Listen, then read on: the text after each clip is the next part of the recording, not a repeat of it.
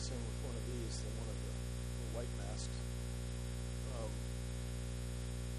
So today, kind of like to continue on in somewhat of the same vein as last week. But as I was trying to get ready, a thought struck me. A lot of the preachers that I know sit down and they plan out a series of sermons, some of them months in advance, maybe even a year. And that amazes me.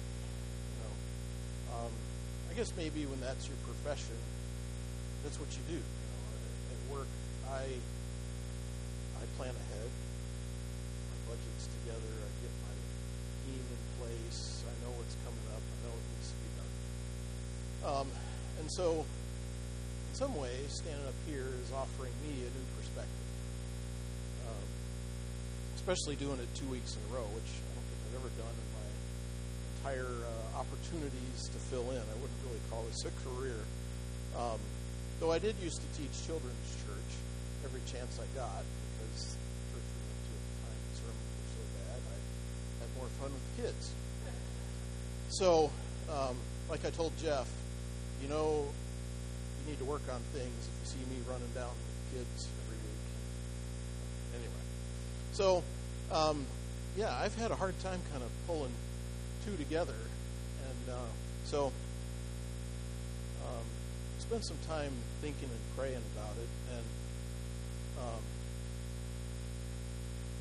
I don't know how it happens, but occasionally the Spirit prods us, and it's not like this lightning bolt out of heaven, but something comes to you, and you start connecting the dots. And so I was put in mind of a time in my life a few years back when Alexandra, who many of you know,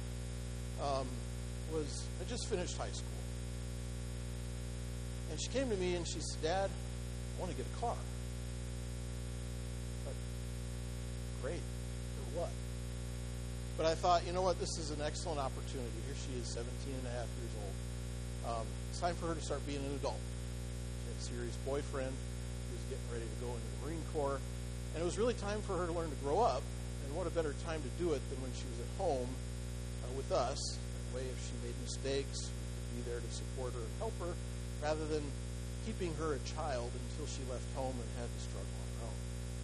So I told her, you want a car, you got to get a job. Because even if I buy you a car, you still got to pay to maintain it. You need to learn that responsibility. And so she started looking. She found some opportunities and had some interviews, and she was searching. And then I pulled into my park and ride, and there was this giant sign: Southern Maryland Blue Crabs Job Fair. If you don't know who the Blue Crabs are, it's a baseball team in Southern Maryland. And my park and ride happens to be in the stadium parking lot at the time. Anyway, I came home and I said, "Look, let's go." It's on Saturday. She was lukewarm about it. And I said, "Well, we know people that work there." And she knew them because she'd done shows with them at the theater, local theater. And so we went. And this was probably kind of nerve-wracking for her because it was a mass environment where there was all kinds of candidates sitting around in the clubhouse at tables. And you had to go and sit and have an interview right there, and other people could hear what you said, And I said, "Allie, you'll do fine." So we went in there, and she filled out the application, got interviewed, and she was, the lady that interviewed her indicated, "Yeah, we're probably going to hire you. So let me have that application for the concession stand," and she tore it up and threw it away. It was a good sign, right? And Allie came to me and she said, "Dad, until I get a car, you're going to have to bring me here, and you're going to have to pick me up." And I said, "Yeah, I guess you're right." She said, "Why don't you work here?" And I thought, okay, let's see here. I guess it makes sense. I'll get off my bus, walk up to the stadium, change, and go to second shift. And so I thought, well, whatever, we'll just see what happens. So I filled out the application. This is for the first time in like 30 years I sat down to interview for a minimum wage job. It should have made me feel young, but I felt a little foolish because the lady interviewing me kept saying she wasn't convinced that I would take it seriously. She thought, here you are, a professional who works long day in the office, is going to come down and work in a baseball stadium and devote the effort to stick it through. So after about 20 minutes of talking, I think I kind of convinced her that I was in it for my daughter, and I would take it seriously. And I told her, of course, hey, sometimes I travel and we'll have to work that out because, frankly, the U.S. Navy really is my priority here. And she said, yeah, she understood. Helped. She had a teenage daughter who was about a year younger than Allie. Anyway, so she kind of understood about parents doing things for their kids. So when we were done, she kind of indicated to me that I would be hired, but it had to give me approvals and they'd call me later. And she said, now that we're done, do you have any questions for me? And I thought, oh, lady, does anybody ever ask you any questions? And so for those of you who are young and just starting out, I wouldn't necessarily recommend this approach on your first job interview. But when you've been around, as I have, you learn to ask these questions. And I said, look, I've spent 20 minutes convincing you why you should have me work for you. I said, now, tell me why I should come work for you. Very awkward silence. It's clear no one had ever asked this woman this question before.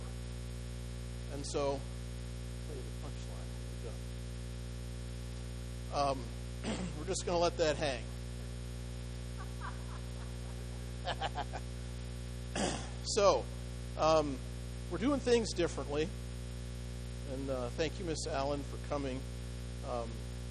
Like I mentioned last week, this reminds me a lot of when I was younger and we were doing church. We were in a small church that met in what used to be a house. And it was hit or miss as to who would come and play the music. And so we had the same hymnals and we had the same kind of arrangements, and it was wonderful.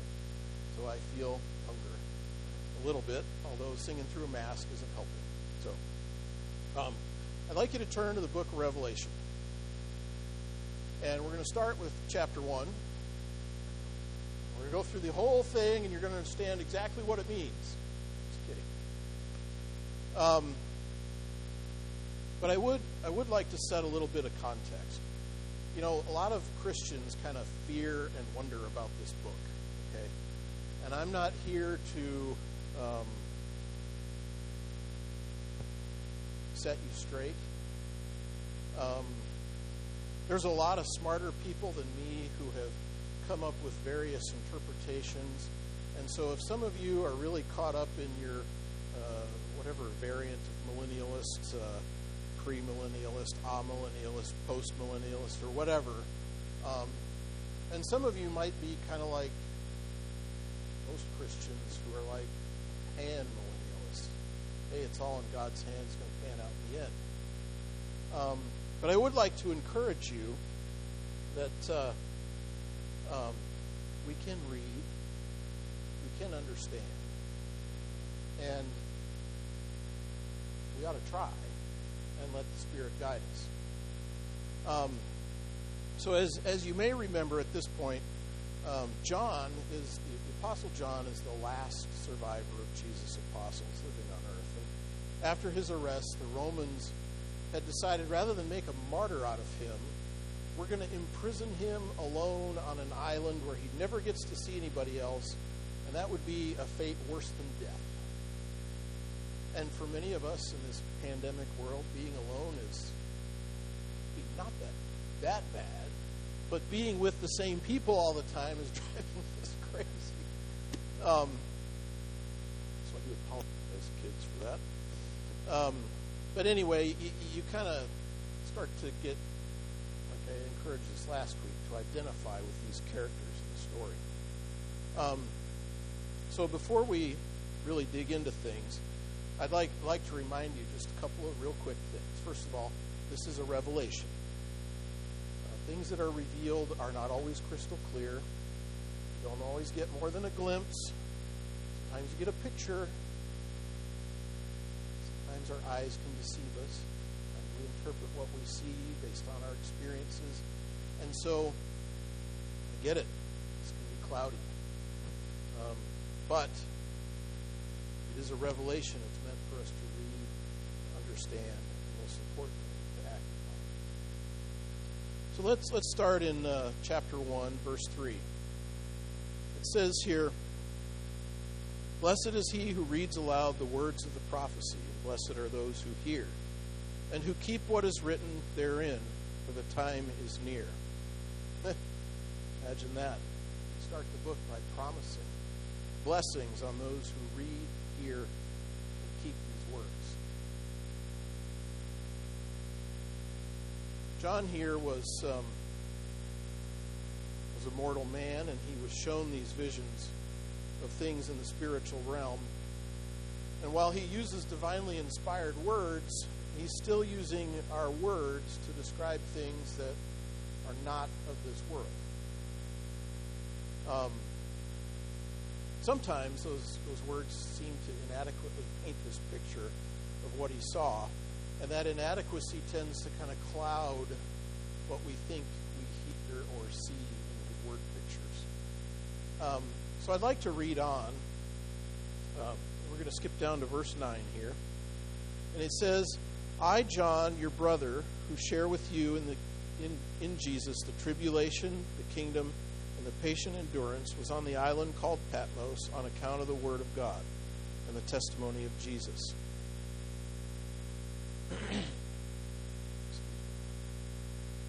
I was in the Spirit on the Lord's day, and I heard behind me a loud voice, like a trumpet, saying, 'Write what you see in a book, and send it to the 7 churches, to Ephesus, to Smyrna, to Pergamum, to Thyatira, to Sardis, Philadelphia, and Laodicea.'"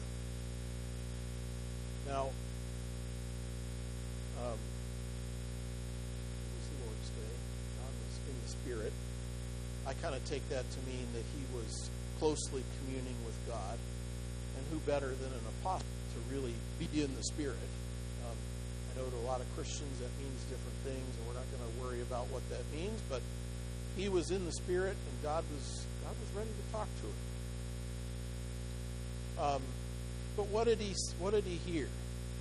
He received this vision and given a mission to write what you see and send it to these 7 churches. Okay? So let's read on. "Then I turned to see the voice that was speaking to me, and on turning I saw 7 golden lampstands. And in the midst of the lampstands, one like a son of man, clothed with a long robe and with a golden girdle round his breast. His head and hair were white as wool, white as snow. His eyes were like a flame of fire. His feet were like burnished bronze, refined as in a furnace, and his voice was like the sound of many waters. In his right hand he held 7 stars, and from his mouth issued a sharp 2-edged sword, and his face was like the sun shining in full strength. When I saw him, I fell at his feet as though dead, but he laid his right hand upon me, saying, 'Fear not, I am the first and the last, and the living one. I died, and behold, I am alive forevermore, and I have the keys of death and Hades. Now write what you see, what is, and what is to take place hereafter.'" Imagine that. Thankfully for me and most of you here today, we're going to stick with what is. We're not going to worry about what is to be in the hereafter. That's for another day.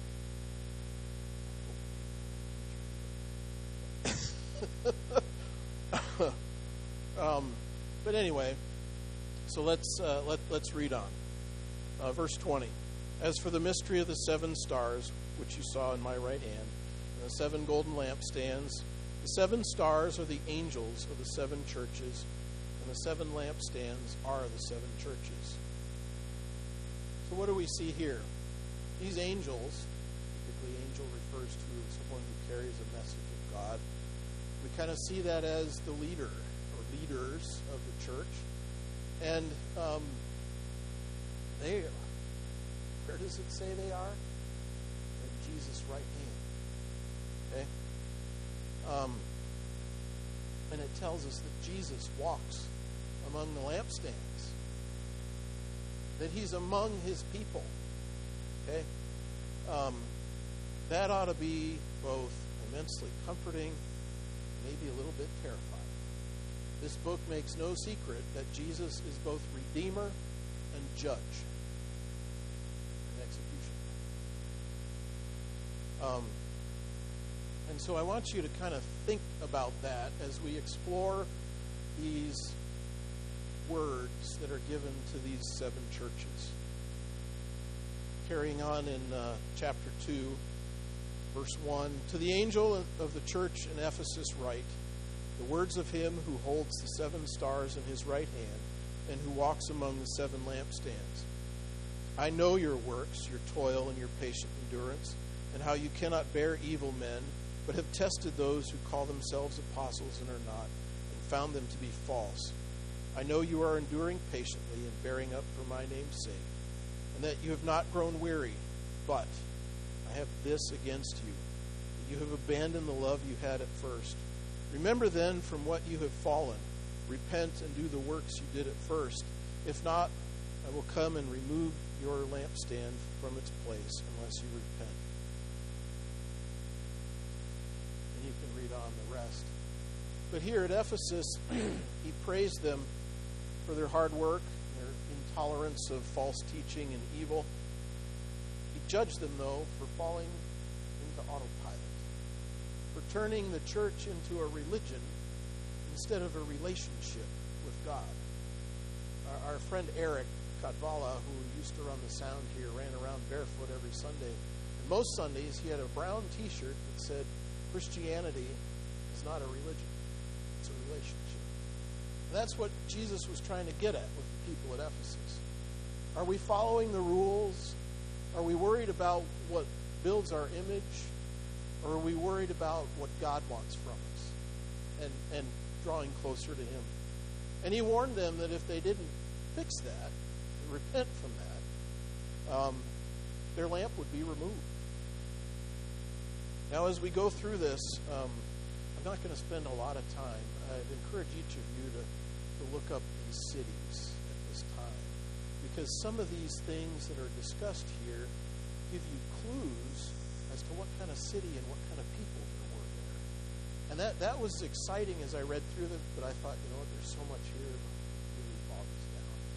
And in the spirit of trying to get through this kind of quickly and in a total view, I didn't want to bog us down. We're going to go through all 7 churches, and I just want you to know that there was a whole lot more than 7. But 7 is a complete number, and I think there's enough examples in each of these that you get a picture of what the church universal was like in the first century in the province of Asia in the Roman Empire. And I think that might help us to see things a little more clearly. So let's read on, skipping down to verse 8. And to the angel of the church in Smyrna write, the words of the first and the last who died and came to life. I know your tribulation and your poverty, but you are rich. And the slander of those who say that they are Jews and are not, but are a synagogue of Satan. Do not fear what you are about to suffer. Behold, the devil is about to throw some of you into prison, that you may be tested. And for 10 days you will have tribulation. Be faithful unto death, and I will give you the crown of life. He who has an ear, let him hear what the Spirit says to the churches. He who conquers shall not be hurt by the second death. This church at Smyrna, Jesus is sympathizing with them, reminding them that in spite of their poverty, they're in fact quite wealthy. It reminds me of one of my favorite quotes from an old Western where the grizzled old cowboy turns to the young hand and says, "Son, don't ever measure wealth with a dollar sign." That guy had a handle on the treasures of heaven versus the treasure of the world. They were praised for their perseverance, even though they were suffering. He encouraged them to stay faithful unto death. He didn't back away from telling them trouble and death were coming. Let's read on, verse 12. To the angel of the church in Pergamum write, words of him who has the two-edged sword. I know where you dwell, where Satan's throne is. You hold fast to my name, and you did not deny my faith, even in the days of Antipas, my witness, my faithful one, who was killed among you, where Satan dwells. But I have a few things against you. You have some there who hold to the teaching of Balaam, who taught Balak to put a stumbling block before the sons of Israel, that they might eat food sacrificed to idols and practice immorality. You also have some who hold to the teaching of the Nicolaitans. Repent then, if not, I will come soon and war against them with the sword of my mouth. He who has an ear, let him hear what the Spirit says to the churches. So with this church in Pergamum, again, he sympathized with them because they lived in a very pagan, wicked city. He praised them for their faithfulness, and yet he judged them for their tolerances of those who would try to use God for their own gain or to manipulate the church, and for allowing this false doctrine to be preached. And he warned them that they would be corrected. Correction is not always nice. It's often hard to do. I know very few people who actually welcome a rebuke. Most of us don't like it, okay? And when it comes from God, you know it means something. You better take it seriously. Let's read on, verse 18. And to the angel of the church in Thyatira write the words of the Son of God, who has eyes like a flame of fire and whose feet are like burnished bronze. I know your works, your love and faith and service and patient endurance, and that your latter works exceed the first. But I have this against you, that you tolerate the woman Jezebel, who calls herself a prophetess, and is teaching and beguiling my servants to practice immorality and to eat the food sacrificed to idols. I gave her time to repent, but she refuses to repent of her immorality. Behold, I will throw her on a sickbed, and those who commit adultery with her I will throw into great tribulation, unless they repent of her doings. I will strike her children dead, and all the churches shall know that I am he who searches mind and heart, and I will give each of you as your works deserve. But to the rest of you in Thyatira who do not hold to this teaching, who have not learned what some call the deep things of Satan, to you I say, I do not lay upon you any other burden. Hold fast to what you have until I come. Thyatira, they were praised for their growth and for their love, which the first century church was known for, that they loved everybody. It didn't matter whether you were slave or free, rich or poor, whether you were Jew or Gentile. Though they struggled with those things, many of the observers, secular observers who write, mention that they were known for their love for each other. And here, Thyatira, that's very evident, and Jesus is recognizing for this of them. Their faith, their service, and they had continued to grow. They weren't still doing the we should obey God lesson. They moved on to something greater and of more spiritual significance. He did judge them for their tolerance of this immoral teacher.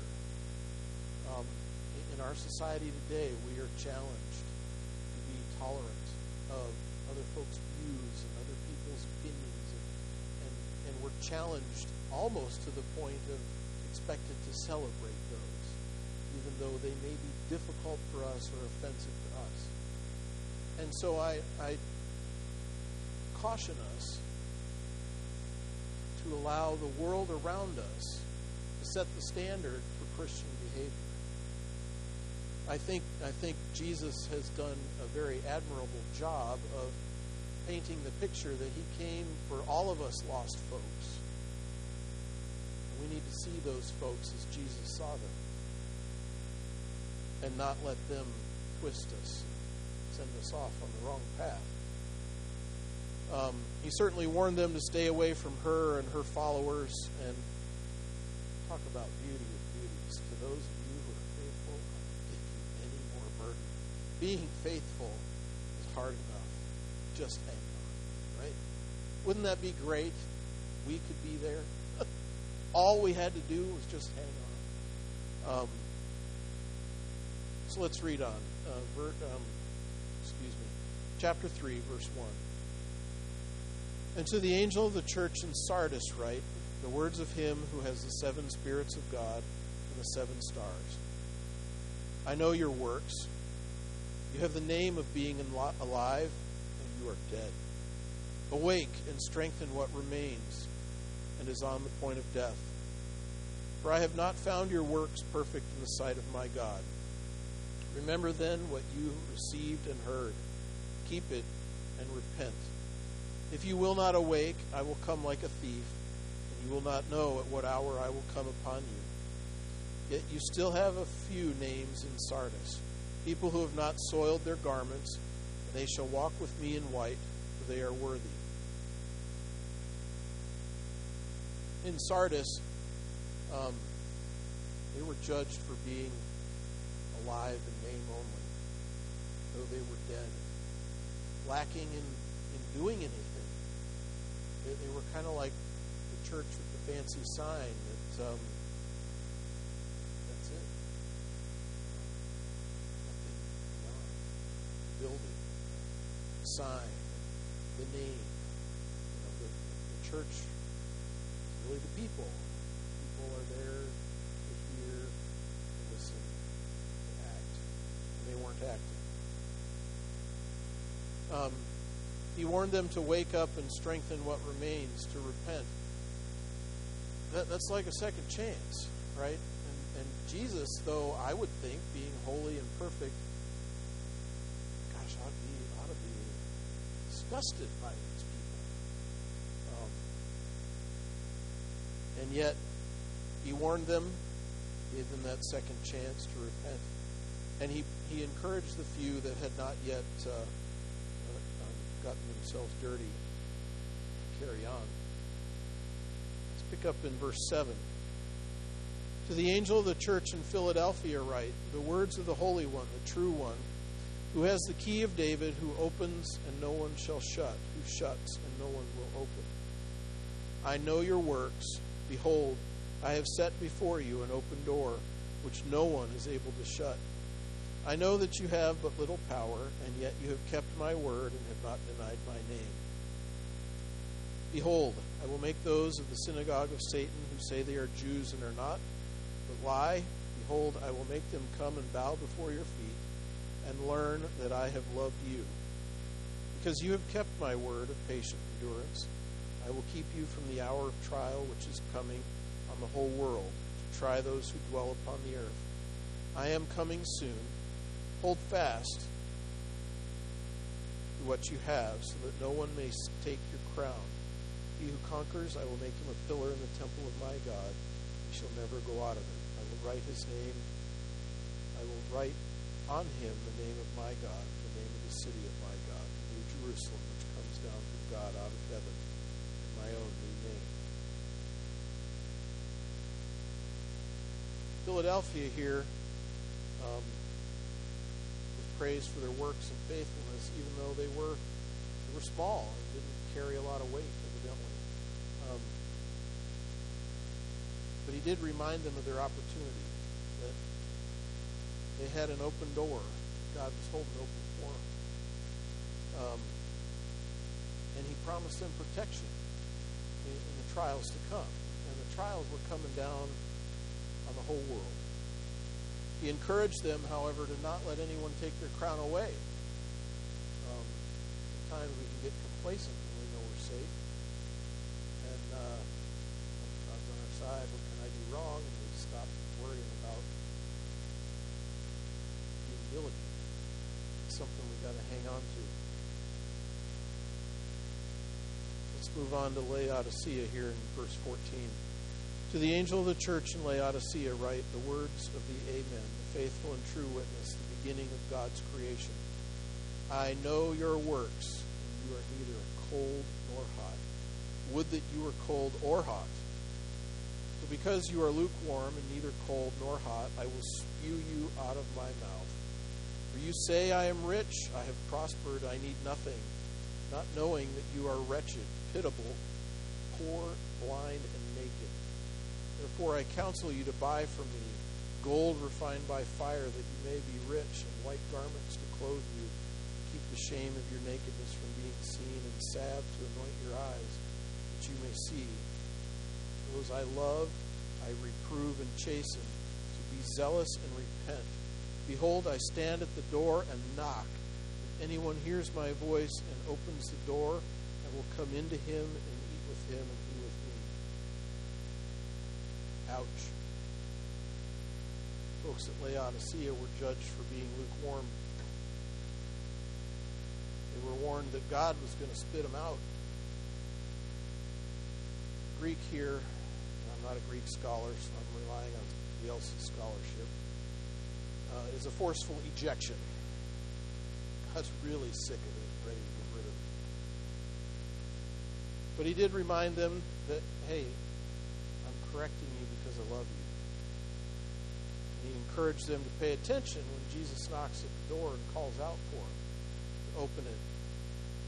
And that Jesus wouldn't just run away, but he would actually come in and get involved with them. As I mentioned earlier, certainly there were more churches in Asia at the time. But I would like us to kind of consider that this offers a picture of the universal church as a whole. And last week I encouraged you to engage with the characters in the story. I hope you did this today also. It might be easy to cast judgment and find good examples of how we should not be. It's generally the easiest thing to find. But may I submit to you here that we are all just people, and people haven't been all that different over time. Ecclesiastes tells us there's nothing new under the sun. There isn't going to be anything new. People are people. We have our very similar weaknesses, strengths, worries, hurts, and fears. We get the same encouragement. We can have the same victories when we follow. Some of us might look at the churches in Sardis and Laodicea and kind of look down our noses at them and say, oh, you guys are terrible. I know some churches that are like that. But in spite of the fact that they were in bad shape, Jesus offered them hope, correction, because he still loved them. We ought to love those kind of people too. The interesting thing is, that first verse I read in chapter 1, verse 3, where it talks about blessed is he who reads this. This letter was written to be read in all the churches. How would you like to be one of those churches where the angel stood up and read this letter, and if you weren't on this list, you know, it would be quick to, oh boy, those fellas down the road, they better get their act together. You know, that may be where we are. We're not on this list, but because it's a picture of the universal church, we need to take heed from all those words, those encouragements and warning corrections. Imagine if you were the angel in the church in Laodicea. What kind of burden would that put on you? You know? I'm getting called out by Jesus himself, and not just in front of the church board or my close friends, but in all of the province of Asia. All these churches are going to know we got some work to do. Talk about some accountability. Talk about some stress on a leader. Thank God Jesus commanded us to pray for our leaders. And thank God he holds them in his right hand. Some might look at the churches in Smyrna and Philadelphia and think, They weren't too bad. They're doing the best. And yet what did Jesus tell them? Hang on, because bad times are coming. Why? Test it. Find out what you're made of. God has tested his people from the beginning of time, and he will continue to do so to the end. We aren't here to function on a gospel of prosperity and continual material blessing. We are here to be faithful and to follow and serve. I'm scared to death to say this stuff up here because somebody's going to start looking at me to do things differently.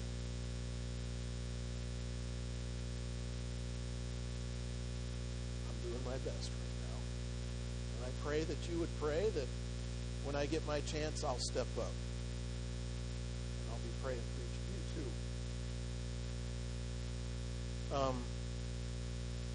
So in each here, Jesus was there with them. He came to them as both judge and redeemer.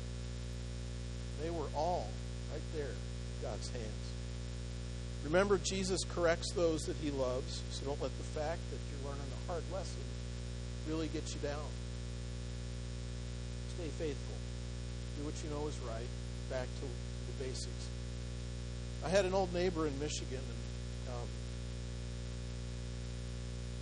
when I told him that I'd lost my job at General Motors, where I'd worked for 18 years, he said to me, "It's in God's hands now." I said, "Yeah." He said, "That can be a scary place." I said, "Yep." He said, "But in the end, there's no better place to be." So, today, we face a very challenging time. Do we continue to function as the same church as we have? Honestly, what kind of church do you want to have here? Do you want to be different? Do you want to get away from some of the behaviors that are called out by God?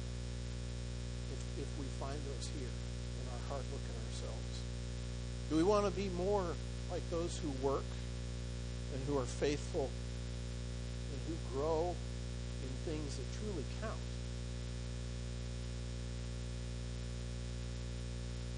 This requires a great investment, not necessarily in buildings, but mostly in people, and caring about them and their spiritual lives, trying to lay up those treasures in heaven. Can we respond to Jesus' praise of what is right and repent of what is wrong?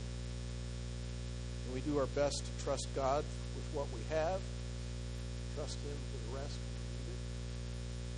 A lot of times we want to wait, have everything together. Times we need to take a step of faith. I just encourage you that if Jesus were knocking for the church in Laodicea, he'd be knocking and calling them for all the other churches. So let's trust the Holy Spirit, answer that door, and even look for the open door that Christ has placed before us.